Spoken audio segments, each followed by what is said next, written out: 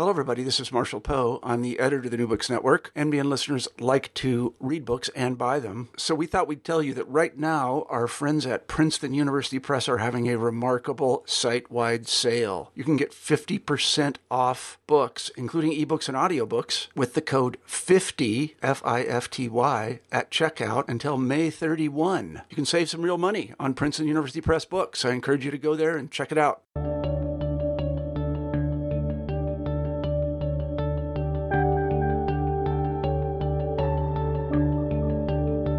Good day. Welcome back to New Books in History, a podcast channel on New Books Network.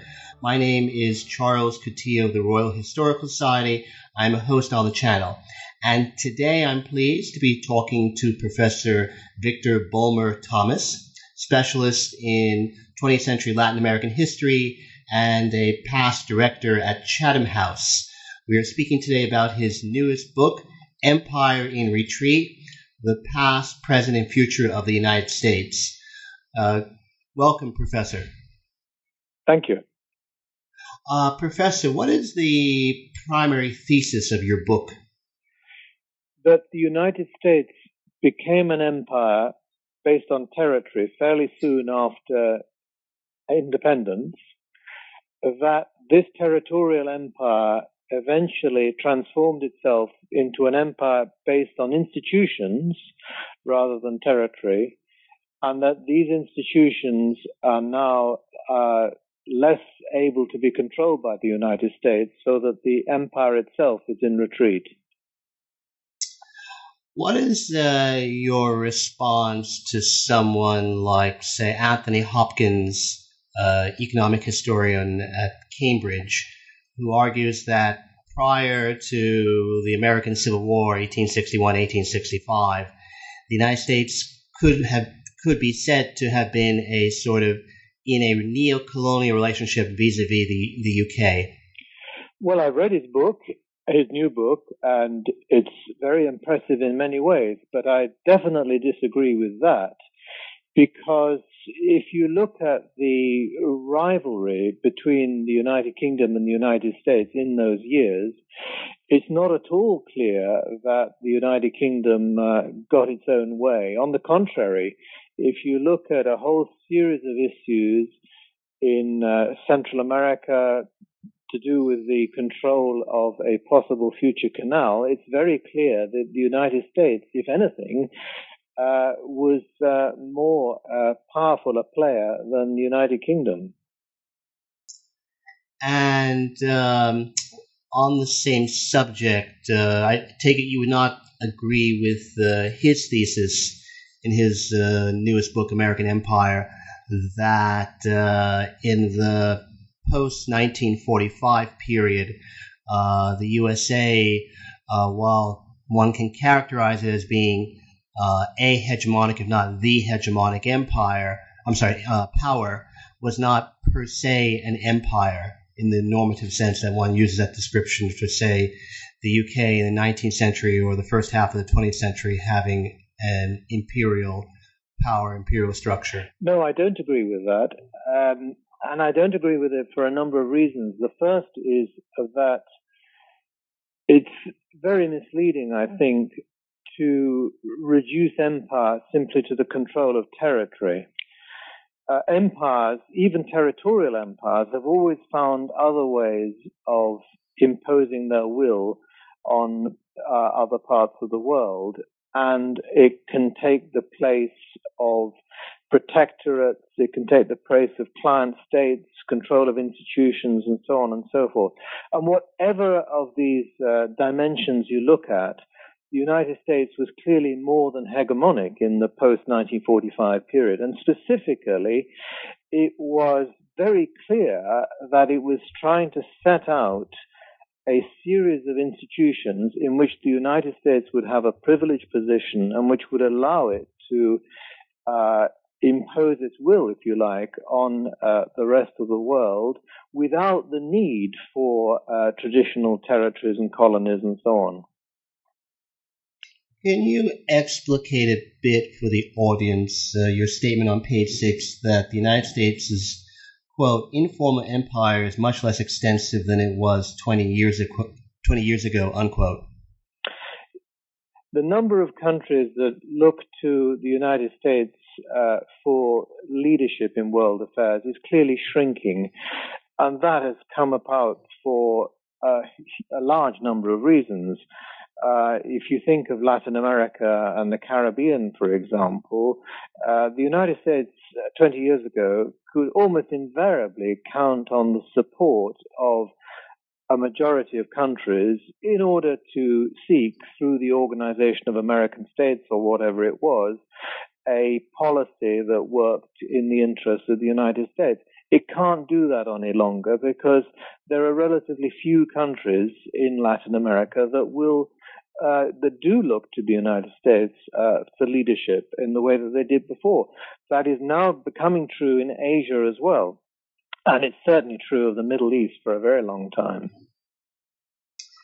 Now, can you flesh out a bit in a more empirical fashion your statement that, that the, quote, semi-global empire is retreating? Yes. Well, first of all, let me explain what I mean by semi-global, because given that the empire that the United States forged after the Second World War never included the Soviet Union, and within a few years would not include the People's Republic of China, it's clearly misleading to refer to it as global, and that's true whether you refer to global hegemony or global empire or whatever it is. So I use this phrase semi-global, which is perhaps not the most attractive description, but I think is probably pretty accurate. Now, as to why that empire is in retreat, it comes down to, first of all, some basic issues to do with empire, which is that they all eventually come to an end, and they do so for a mixture of internal and external reasons. And in the United States, we can see both forces at work. Certainly on the internal side, there is less appetite, if you like, for carrying the burdens of empire than there was in the past. I see the victory of President Trump in 2016 as, in a way, an illustration of the unwillingness of a large part of the U.S. electorate to pay the imperial burden, to pay that price any longer. And looking outside the United States at the external forces at work, it's clear that with the U.S. as a shrinking part of the world economy, other countries, notably China, are in a much stronger position now to both resist U.S. pressures, but also, to some extent, to impose their own agenda on world affairs. Can you, although you've discussed it a little bit, can you flesh out your statement that the U.S. built an empire, quote, upon institutional rather than territorial control, unquote? Yes, very much so. The origin of the empire is territorial, and I see the expansion across the United States as very much an exercise in territorial imperialism in just the same way that Russia expanded across the Eurasian continent in the 18th and 19th century. But of course, just as in the case of Russia, eventually these territories became absorbed into the Union as states, leaving a relatively small number of territories outside the Union, and places like Puerto Rico and Guam and the Northern Mariana Islands and so on. So clearly that isn't sufficient to justify referring to the United States as an empire just by looking at the territories that it still controls. So what I talk about in the book is the very deliberate attempt, which actually started in the 19th century, in the late 19th century, to craft institutions in which the United States would have a privileged position, and through those institutions allow it to exercise very much the privileges of empire. It began first in the continent of the Americas, as you would expect, with the formation of various organizations of American states, initially called by different names. through the system of judicial courts set out for the Central American countries, based in Washington, with judges appointed by the United States, and all that sort of thing. But of course, that was just for the Americas. What's interesting is that after Woodrow Wilson's failure to establish the United States as a key member within the League of Nations because it wasn't ratified by the Senate, that process then had to be postponed until after the Second World War. But when it happened, the United States was in such a strong position vis-a-vis all the other countries that it was able to establish, with relatively little resistance, a set of institutions in which it did have a privileged position, like the International Monetary Fund and the World Bank and the United Nations Security Council, and later on in the trade organizations, and of course in NATO itself. And but isn't it the fact that in the case of Latin America, up to 1939 at least, the United States, even though you could argue, or people do posit, that it was a hegemon or regional hegemon vis-a-vis Latin America, that it was the UK rather than the USA, which was the primary trading partner for most of these countries, as well as the financier in terms of raising capital? No, that's not true. The United States had achieved parity with the United Kingdom even before the First World War, when it came to the importance of trade and investment links with Latin America. And were it not for the very special position that the United Kingdom had in Argentina, if you exclude Argentina, then the United States was more important than the UK by the time the First World War started. And obviously, it became much more important after that, even including Argentina. But was that true also in places like Brazil? The issue, of course, being that until 1914, U.S. banks were not allowed to have branches overseas.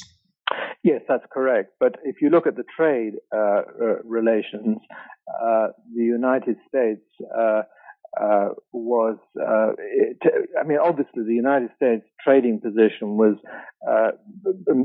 less important as you go south. So it was the most important in Mexico, Central America, the Caribbean, very important in Colombia, Venezuela, Ecuador, Peru, and then less important as you go south through Brazil and eventually into Argentina. And you're quite right that the restrictions on U.S. branch banking abroad up to 1914 did impose some limitations, but ultimately, even allowing for that, the U.S. had become stronger in Latin America as a whole than the United Kingdom by the First World War. Now, going into the post-1945 period, you give prominent attention to non-state actors who could be said to have underpinned the American empire. Who were these non-state actors and how do they operate? Yes, I give a huge amount of importance to that because clearly an empire based on institutions does require reinforcing in all sorts of ways, both inside and outside the country. And inside the country, i.e. inside the United States, these non-state actors have played a crucial role. They come in various categories. I talk about the role of the U.S. multinational corporations, which had a sort of symbiotic relationship with the federal government for many decades after the Second World War, much less so now, of course. They reinforced each other's needs and requirements, and you can't say that one dominated the other. It's that they had a symbiotic relationship. I also talk about a very close relationship between the United States federal government and the media, the mainstream media, at a time when, of course, mainstream media was mainly print, radio, and television, and the largely supportive role that the mainstream media gave to the imperial ambitions of the U.S. government. I talk about the role of the think tanks and of the international grant-giving bodies such as the Ford Foundation, which also played an extremely supportive role. And finally, to the religious organizations, and in particular the evangelical organizations, which again played a key role in underpinning this post-war empire based on institutions. In your discussion of American relationship vis-a-vis Western Central Europe after 1945, you appears to me to ignore the rather extensive literature. I'm thinking in particular of Geir Lundstad, Victoria de Gracia. In the case of Geir Lundstad, he came up with this rather pertinent phrase, empire by imitation, that it was West European countries who were anxious that the United States as it were, establish a hegemonic position rather than the converse. Well, I'm familiar with that literature, and I have great respect for it. So I wouldn't say I ignore it, but it's true that I don't fully agree with it. Not that it wasn't something that most Western European countries didn't support. Of course they did. But the fact is that this was very much in the interest of the United States as well. So now, although history is being rewritten to some extent by arguing that the United States, has been dragged unwillingly into the support of Western European security and defense interests and all the rest of it, the fact is that after the Second World War, it was very much in the United States' interest that Europe should play a supportive role in this expanding American empire. And the United States went to enormous lengths to make sure that that was the case, including manipulating elections in France and Italy. In the same section of the book, you also appear to disparage what is termed the special relationship between the USA and the UK in the post-45 period. But isn't there a good body of literature? I'm thinking people like Robin Edmonds and John Young, among others, who show in their scholarly treatments that the UK enjoyed a closeness in the formulation of American policy that by all standards was unprecedented as well as unparalleled. No other outside power vis-a-vis the USA having anywhere near the amount of access in terms of policy formulation as well as influence. No, I don't agree with that at all. I don't think that empires can afford to have special relations, certainly not a semi-global empire. They cannot afford to have a special relationship in that sense with any single country, because to do so would then cause enormous problems with other countries. In fact, U.S. presidents have been quite cautious about using the phrase special relationship in relation to the UK until after they've ceased to be in office. It's very different in the UK, which constantly talks about the special relationship as if it was somehow a given in transatlantic relationships. It's really difficult to point to any area where the United Kingdom has changed the position of the United States from something that it was going to do anyway. And there are plenty of examples where the United States has castigated the United Kingdom for doing something which it disapproved of. Oh, isn't there an example? Well, one of the pertinent examples in this literature is NATO, or the formulation of a West European military bloc. Apparently, again, the literature is rather extensive, that the primary motivating force initially was the UK in terms of getting the United States interested in 1948. Well, again, that's something that is quite easy to challenge, because from the time of the launch of the Truman Doctrine, it was clear that the United States was going to need some sort of defense umbrella, security umbrella, in which to exercise its ambitions in that particular direction. What the United Kingdom has always been very clever at is anticipating the directions in which U.S. policy is going and kind of taking credit when it goes in that direction anyway. But certainly whether it comes to NATO or the Bretton Woods institutions or other things like that, I really am not persuaded that the United Kingdom has played such a crucial role. And if you now look at for example, the really brilliant and detailed accounts of the Bretton Woods Conference, the way in which the United States marginalized the British delegation led by John Maynard Keynes is quite extraordinary, and is totally different from the kind of official version that we had in the United Kingdom for many years, that the UK was an equal partner with the United States. On page 198, you make reference to South Korea as a, quote, American protectorate, unquote. Isn't that a bit of an exaggeration?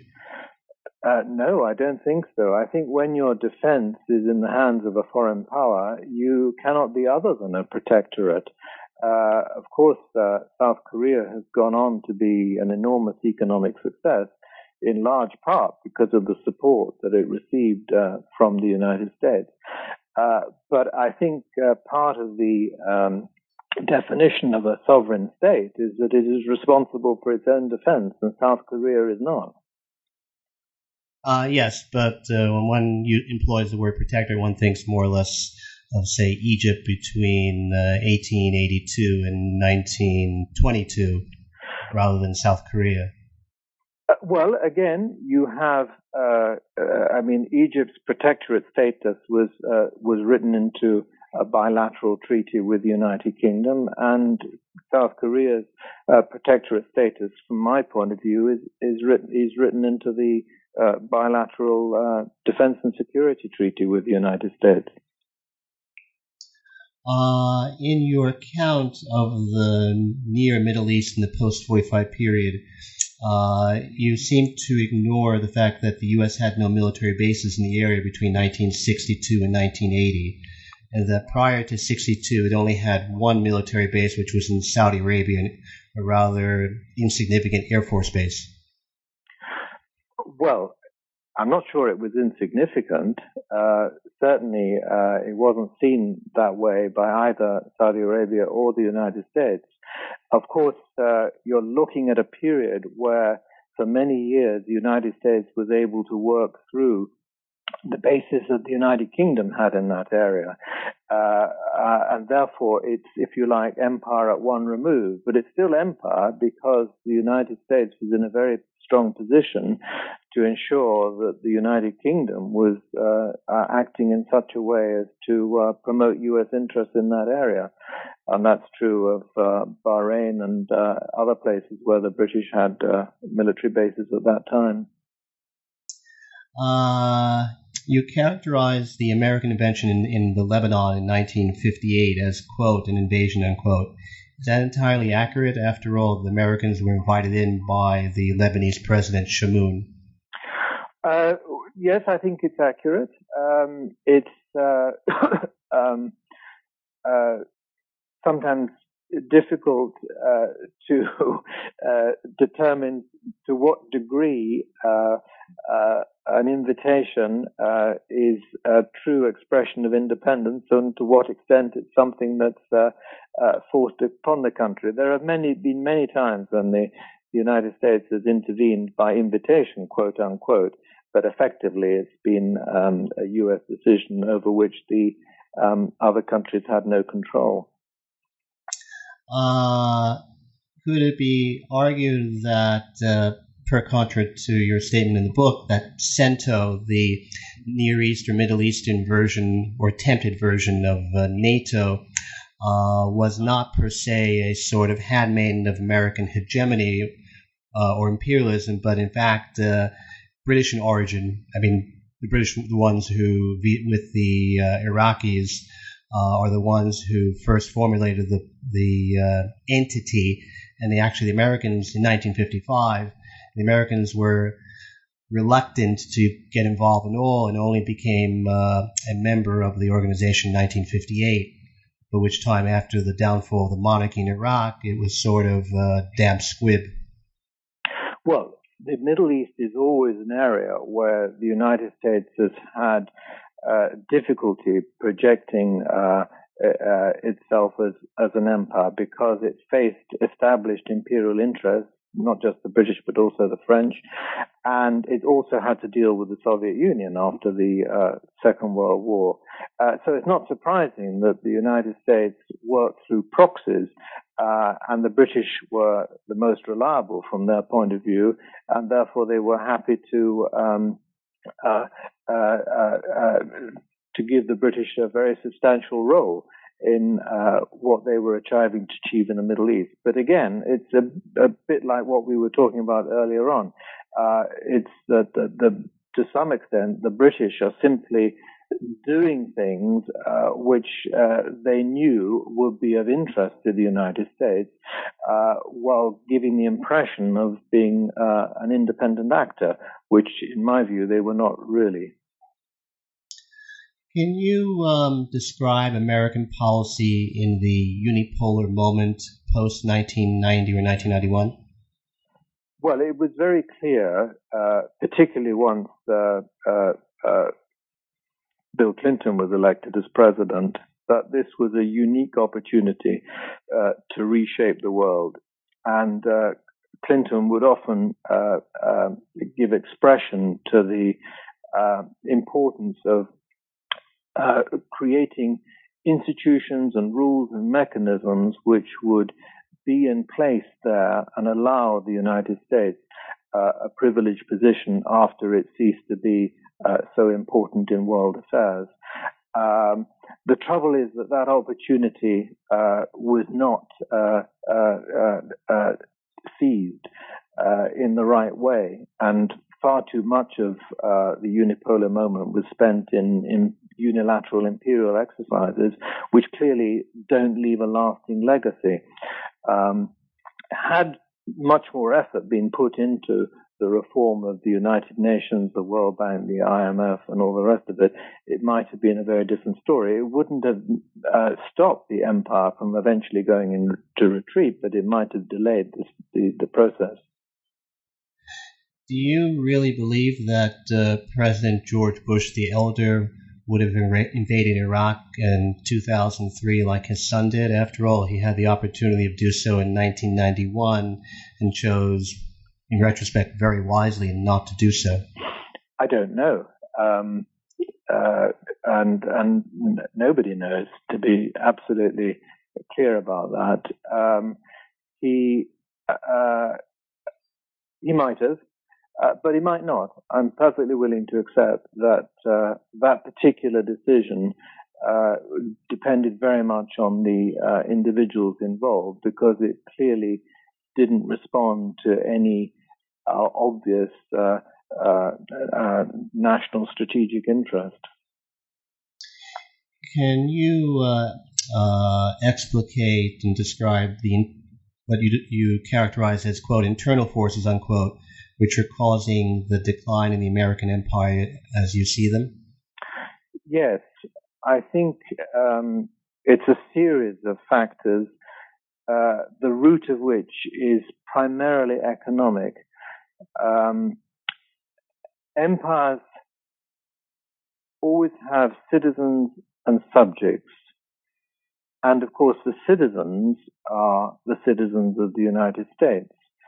And by tradition, it doesn't matter so much in an empire what happens to the subjects, but it matters an awful lot what happens to the citizens. In other words, the citizens must feel that they are sharing in the benefits of empire, because they are, after all, sharing in the costs.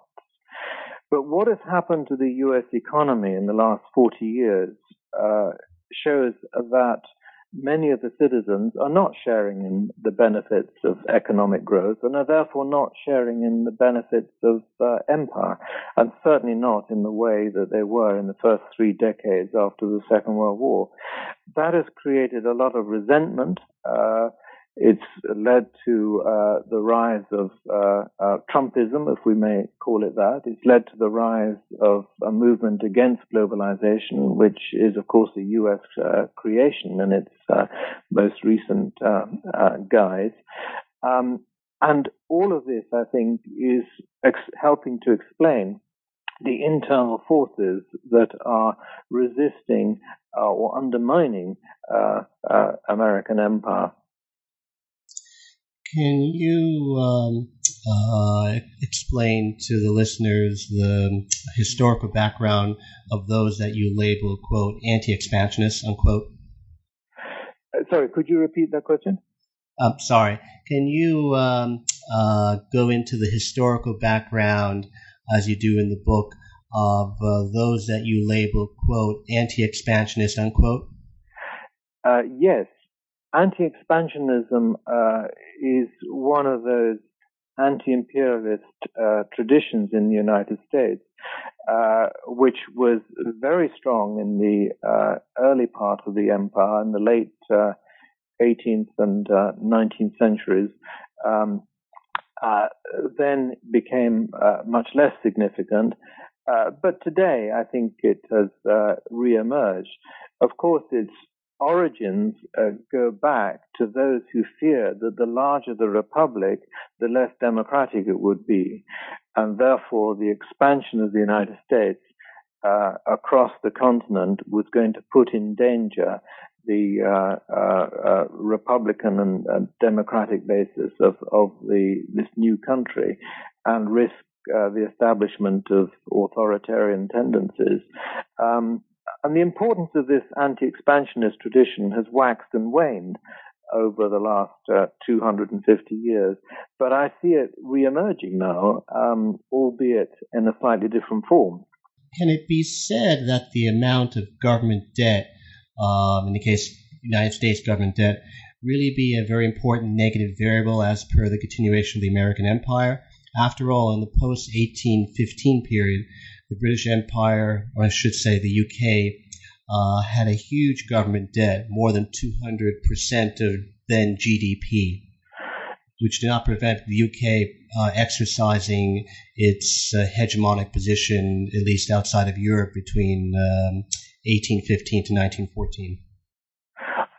No, I would disagree with that, because those are the years. If you take the UK, those are the years in which the United Kingdom ran a surplus on the current account of the balance of payments almost year in, year out, allowing it to export capital to the rest of the world, which was very much what was needed in order to strengthen its imperial ambitions and all the rest of it. And so the rest of the world were in debt, if you like, to the British Empire. So if you're looking at the net position of the United Kingdom, it was very much a creditor nation in those years. And it's only when it became a debtor in net terms after the First World War, and even more so after the Second World War, that its imperial pretensions were severely undermined. It's in the case of the United States. Of course, the United States did not become a net creditor until quite late, basically in the 1890s, when you start to see strong surpluses in the balance of payments, allowing the United States to export capital relatively easily to other parts of the world, which it of course did. And it is normal for empires to be in this creditor position, because once you've become a net debtor and you start to depend on borrowing from the rest of the world, you are in a slightly weaker position. So when, as in the case of the United States, you have these large current account deficits which have to be financed by importing capital from the rest of the world, it does mean that those countries that control those credits that they are lending to the United States do get some leverage. If you look at the position of of Saudi Arabia, for example, it's no longer so much based on the fact that the United States used to import oil from Saudi Arabia, because that's less important now. But it's certainly true that Saudi Arabia has provided vast amounts of credit to the United States in forms of the money that it has lent. And that gives it some leverage over U.S. policy. So you would not agree with people like Martin Wolf of the Financial Times, who argue that as long as the capital which is being imported is in American dollars, the economic effects are not that detrimental? No, I don't agree with that, because, it used to be the case for the United Kingdom that everything was in sterling. But the fact is that once it went from being a creditor to being a debtor, it definitely weakened the position of the United States, of the United Kingdom. And I think in the case of the United States, it didn't really matter, not so much because it was in dollars. It didn't really matter for a time, because the main sources of credit were friendly countries like Japan and West Germany, now Germany. It's a different matter today, because the United States is effectively borrowing from all sorts of countries, including some that are not particularly friendly. And that, I think, makes a difference. On page 314, you seem to imply that Russia's annexation of Crimea was caused by or connected with NATO's expansion into Eastern Europe, which is a interpretation differing from specialists like Paul Wilson or Roy Allison. Why do you have that interpretation then? I think that I used to work with Roy Allison, so I'm very familiar with his, at Chatham House, so I'm very familiar with his writings, and again, he's extremely knowledgeable. But I think in this particular case, the NATO summit in 2008, which set out a statement saying that Ukraine would become a member of NATO, really set alarm bells ringing in Russia, and therefore, and ultimately, I think was responsible for the decision of Russia, which of course is illegal under international law. No one doubts that, but it was probably that more than anything else which set Russia on the path to eventual annexation of Crimea. It's worth remembering that Crimea is where it's the only significant port on the Black Sea that Russia has. It's where its nuclear submarines are based. It's not just a piece of real estate like any other. And Russia has always regarded Ukraine and indeed Crimea as being effectively just part of Russian territory. It's different from, say, Lithuania or Latvia, which have a tradition as nation states. It goes back a long time. Ukraine doesn't have that. And so Russia has looked on Ukraine, rightly or wrongly, in a rather different way to what it's looked on other parts of the former Soviet Union. On page 359 of the book, you state that in 12 years' time, the American empire will be, quote, a pale shadow of itself, unquote. Is that a rhetorical sleight of hand or a bit of an exaggeration? Well, neither, I hope. Of course, I finished the draft of this book just as Donald Trump was being elected to the presidency. But everything that has happened since he has taken office suggests that the imperial retreat is accelerating. Only this week, as you and I are talking, President Trump has launched an attack on two key institutions that have underpinned U.S. empire. One is NATO and the other is the WTO. And so I see the imperial retreat as accelerating under President Trump. And so I think when I say in 12 years' time, then I think far from being an exaggeration, that may be an underestimate. If you wanted people to take one thing away from your book, what would it be? Well, the lesson I really hope that people will take away is that imperial retreat is not the same as the decline of the nation state. I'm not a declinist. I don't believe that the United States itself is in decline just because I'm talking about imperial retreat. It's really important to distinguish between the two. I point out in my book that when empires retreat, if it happens mainly for internal reasons, there's no reason why the nation state can not only survive but can even prosper. And I give the example of France or the United Kingdom, for example, as an illustration of that. If it happens mainly for external reasons, as in the case of the Ottoman Empire or the German Empire, then it's a very different story, and the nation state will indeed suffer. And because I believe that imperial retreat in the United States is taking place mainly for internal reasons, I believe that there's all sorts of reasons why citizens of the United States, and indeed citizens of the rest of the world, can't be quite positive about this process. I think the nation state, the U.S. nation state, could indeed be strengthened by the middle of this century as a result of this long process of imperial retreat that we're currently witnessing. Professor, I would like to thank you very much for being so kind as to speak with us today. This is Charles Coutinho. Thank you for listening to New Books in History, a podcast channel on the New Books Network. Thank you, Professor. Thank you very much indeed.